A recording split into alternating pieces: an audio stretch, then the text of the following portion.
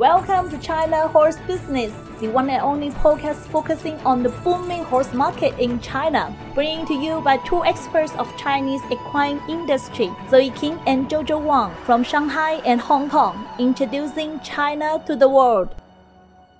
Hello Zoe, how are you? I'm good. The winter has arrived. Beijing, Shanxi, Hebei, Tianjin, and Inner Mongolia welcome the first snow from the season. It is only less than 90 days to the 2022 Beijing Winter Olympics, and I'm looking forward to the games.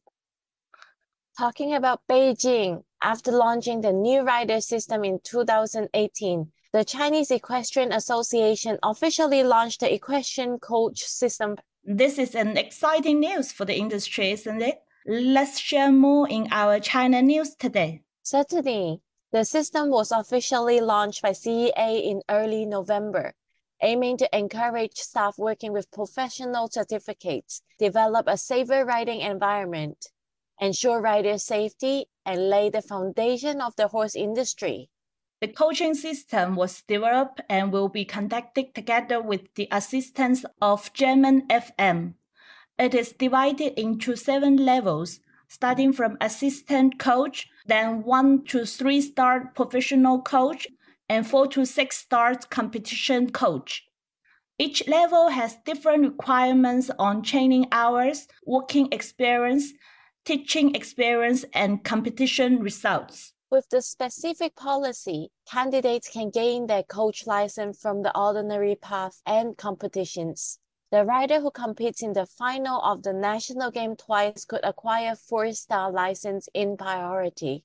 Rider or coach representing China in the Olympic and Asia Games will prioritize the 5-star license. And rider or coach who represent China for more than 1 year consecutively and achieve certain level of CAA coach qualification will get a 6-star license after passing the CAA coach committee review. Although this system still has a long way to catch up, I'm excited to see the system getting more complete each day. For the China Club session, we have always been talking about the new clubs. Let's throw back to 2001 and bring our audience to Beijing Tongshun Racecourse. Till today, Tongshun Racecourse is still a legend that exists in China racing history. Although the racecourse is no longer operating today, and the owner has been very low profile in the racing industry in the last 10 years, the company registered for the racecourse is still active. Will they stage a comeback has become many people's concern in the industry. Tongshun Racecourse was the most significant racecourse in Beijing. It was registered under the Tongzhou District Administration of Industry and opened in August 2001 with a test opening race event. The racecourse served as an unprofitable horse racing organization, and all profits are allocated for charity and welfare development to further promote the charity and charity activity of the year. Starting from 2005, the racecourse has held several projects to raise funds for Beijing Red Cross for health rescue training and health education projects, including 8 charity horse races with prize quiz, pony riding activity, children's playground, and BMW open photography activities. According to the record, the racecourse had 1,300 thoroughbreds, 16 trainers from Hong Kong, Macau, New Zealand, Ireland, France, etc., and 36 jockeys, professional vets, and chemists. The racecourse has 3 international tracks, including 2 turf tracks with 2,218 meters and 2,005 meters, and a 1,850 meters dirt track. Other than the professional racing facility, at the same time in 2003, the company also built the first equestrian eventing course. Not only that, but the company also invests in breeding to produce 500 foals yearly. Although Tongshun Racecourse is no longer operating, and there is no betting allowed in China until today, however, it does not stop people's passion for the racing sport. Yes, let's keep an eye on this, and we will keep our listeners updated if there is any news coming. Hey Jojo, Remember in season 2, episode 18, we talked about the first cross-checked Hong Kong and Macau Modern Equine Industry Development Youth Academy Forum in Beijing. Some audience wrote me a message and would like to know a bit more. Right, no problem. Today in the China Story session, we have invited the event's organizer. Let's listen to our conversation with Alpha Zheng. Hello, Alpha. How are you? Hi, Jojo. All good. And you? Great. What a nice morning. So, can you introduce yourself and tell our audience what do you do? Hey, everyone. My name is Alva. Work as Vice Secretary General at Chinese Association of Animal Science and Veterinary Medicine, Equine Branch. Now I'm in charge of international exchange and cooperation, also overseeing our member service. I took the position last year.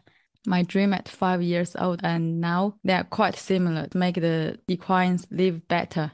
And now I'm trying to get more equine resources in and out of China to try to make my dream come true. Alva, can you tell us the Chinese Association of Animal Science and Veterinary Medicine in Equine Branch? What is the mission and what exactly the institute do? Thanks, Jojo. I will be very proud to introduce that. It's a long name, we can see. Chinese Association of Animal Science and Veterinary Medicine. It's a national first-grade academy organization in China. Our association is one of the 38 branches.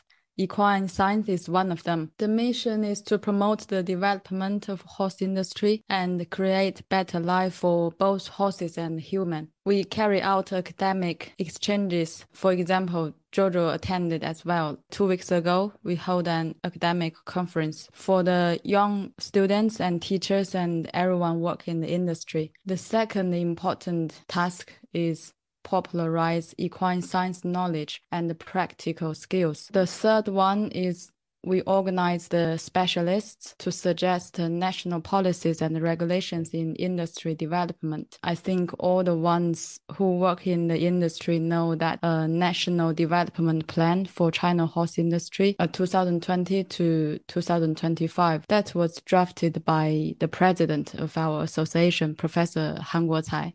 So what kind of challenge we are facing in Chinese equine market now? I have been thinking this issue all the time. I work in the stable since 10 years ago. I can see horses is not only about academic, like association I am working now. The business is important. It will make a good circle to support the horse's life better. The market is very important. What I see in the equine market here in China, there are 3 main challenges. The first and the most important one, I think, is the scientific concept to manage the horses. The history of horses in China is quite long. We can see many horses in our museum that maybe from 2,000 or 3,000 years ago. But the concept to treat the horse is quite new to most of the populations. Like what's their normal or abnormal behaviors, how to choose a suitable horse. If we don't know what the horse need or there is block out in our mind, it's not easy for the market chain run smoothly. For example, it's like a good feed. You couldn't make people buy them when they don't know horse need good feed to support their sport. So that's the first challenge I can see in the market here.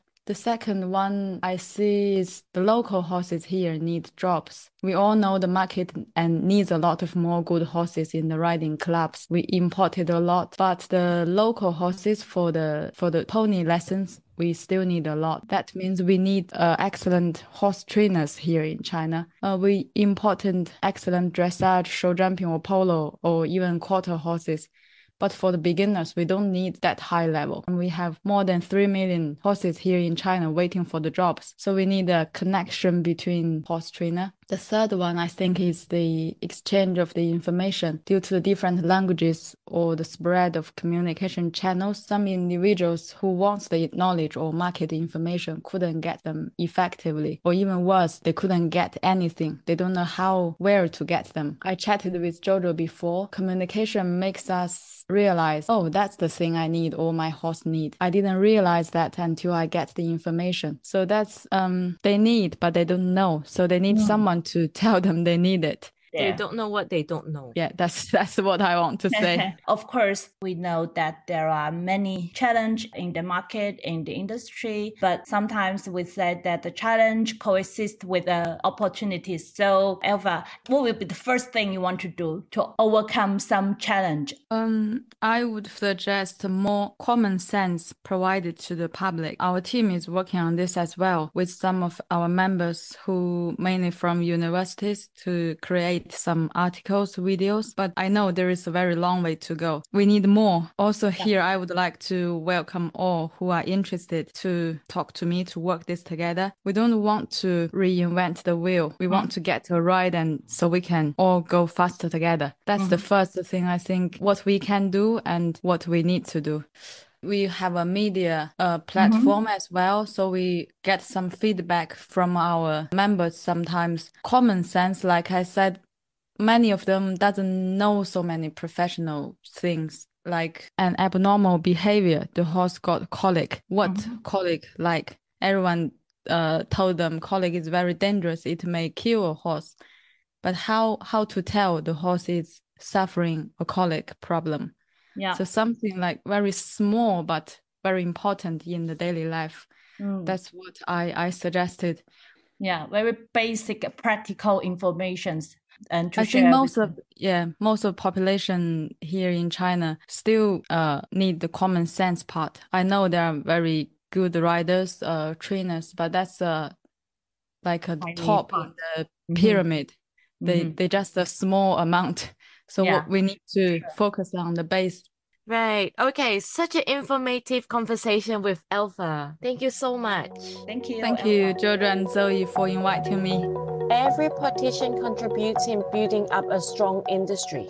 There is still a big gap in the equine vets and medicine area between the China and international standard, but it's closing up very rapidly. Yes, we will bring you more insights from the China horse market in this podcast. If you have anything in particular you want to know, feel free to email us at contact@wonder-horse.com, and we will try our best to cover your questions in the upcoming episodes. Right. Have a good week, everyone. See you next week. Bye. Bye. This podcast is co-hosted by Zoe King and Jojo Wang, powered by Wonder Horse, a business solution provider focusing on Chinese equine market and a bespoke equine community in China.